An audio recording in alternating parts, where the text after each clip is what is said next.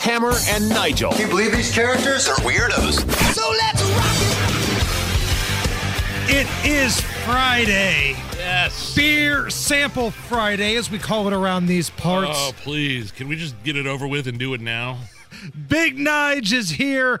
My name is Jason Hammer, and let's get this Friday rolling. Let's check in with wheelin', dealin', hair sniffing, kiss stealing Joe Biden. I got hairy legs. I lost my Johnson.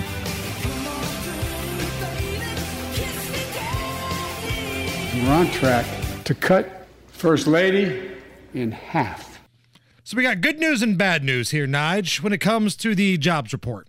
Let's start with some good news, because there is some good news. Please. The new jobs report is out, and it's above the estimation. 300,000 plus jobs. Only 225,000 jobs were predicted. Okay, so it looks like maybe that huge explosion of jobs last month, or I mean in January, wasn't exactly a fluke. Well, we'll get to that here in just a little bit. All right. But first, let's hear from Captain Applesauce Brains on the jobs report.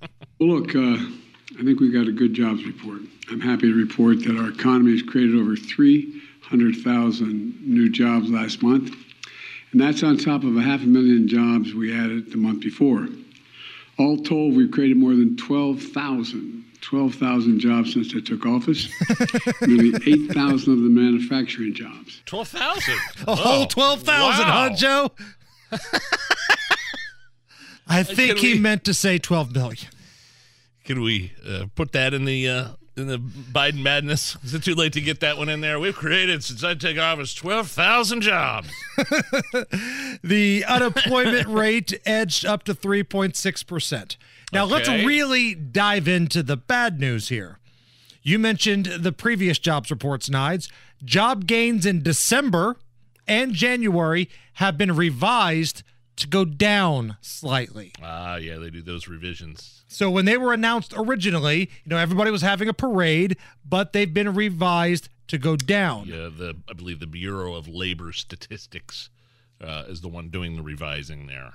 Wages are up 4.6%, but the inflation is still hot at 6.4%, therefore making a negative 1.8% in Americans' pockets right now. So wage growth is still way behind inflation. And when you take a big, deep dive at where some of these jobs came from in the report today, over half of the jobs were in leisure, hospitality, and retail.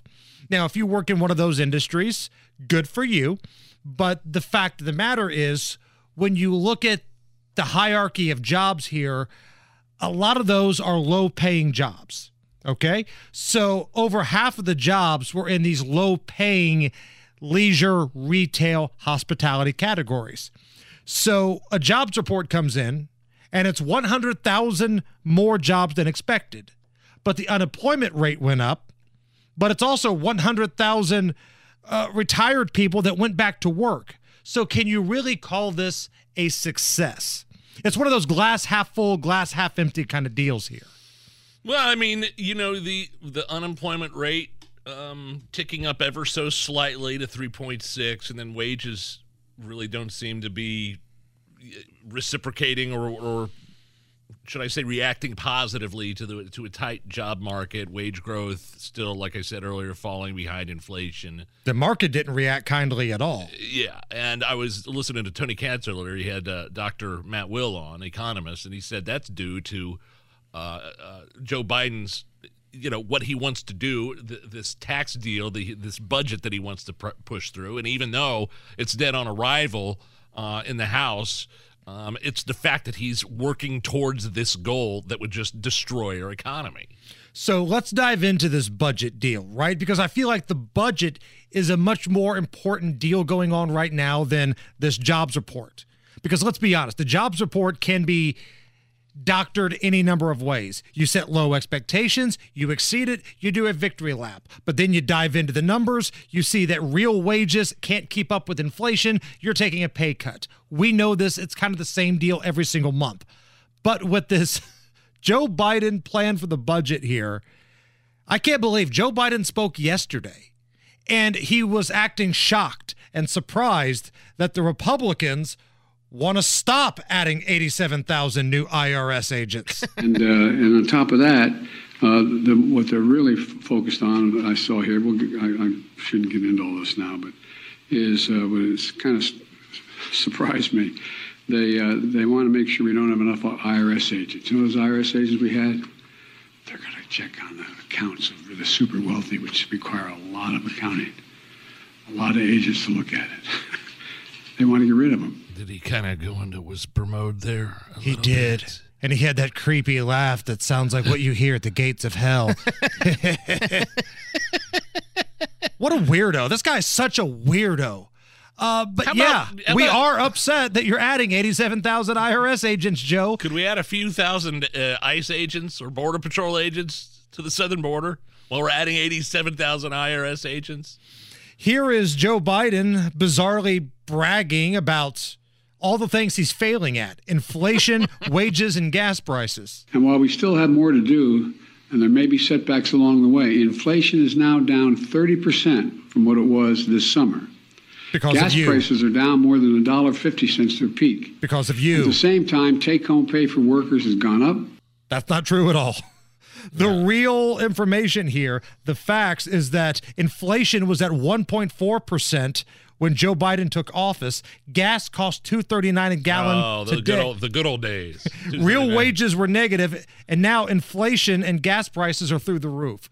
So maybe you pump the brakes there, Grandpa, on doing your victory lap. Like in the wage growth thing, it's such a... I mean, anybody, like, you can sit there and listen to him, okay, wage growth, even though it's leveled off a tad, has technically, grown, but it's behind inflation. Do people know what that means? I mean, can you explain what that means? I mean, so you get a let's say you get a small pay raise at work, but if the cost of everything else goes up to cancel that out or even go beyond that, it's like you're getting a pay cut. And for 22 straight months, inflation has outpaced the wage growth in this country. 22 straight months. So that's Joe Biden, and we'll speak to Tommy Pigott from the RNC coming up here in just a few minutes. We'll get his takes on not only the job report, but Joe Biden's joke of a budget that's DOA already.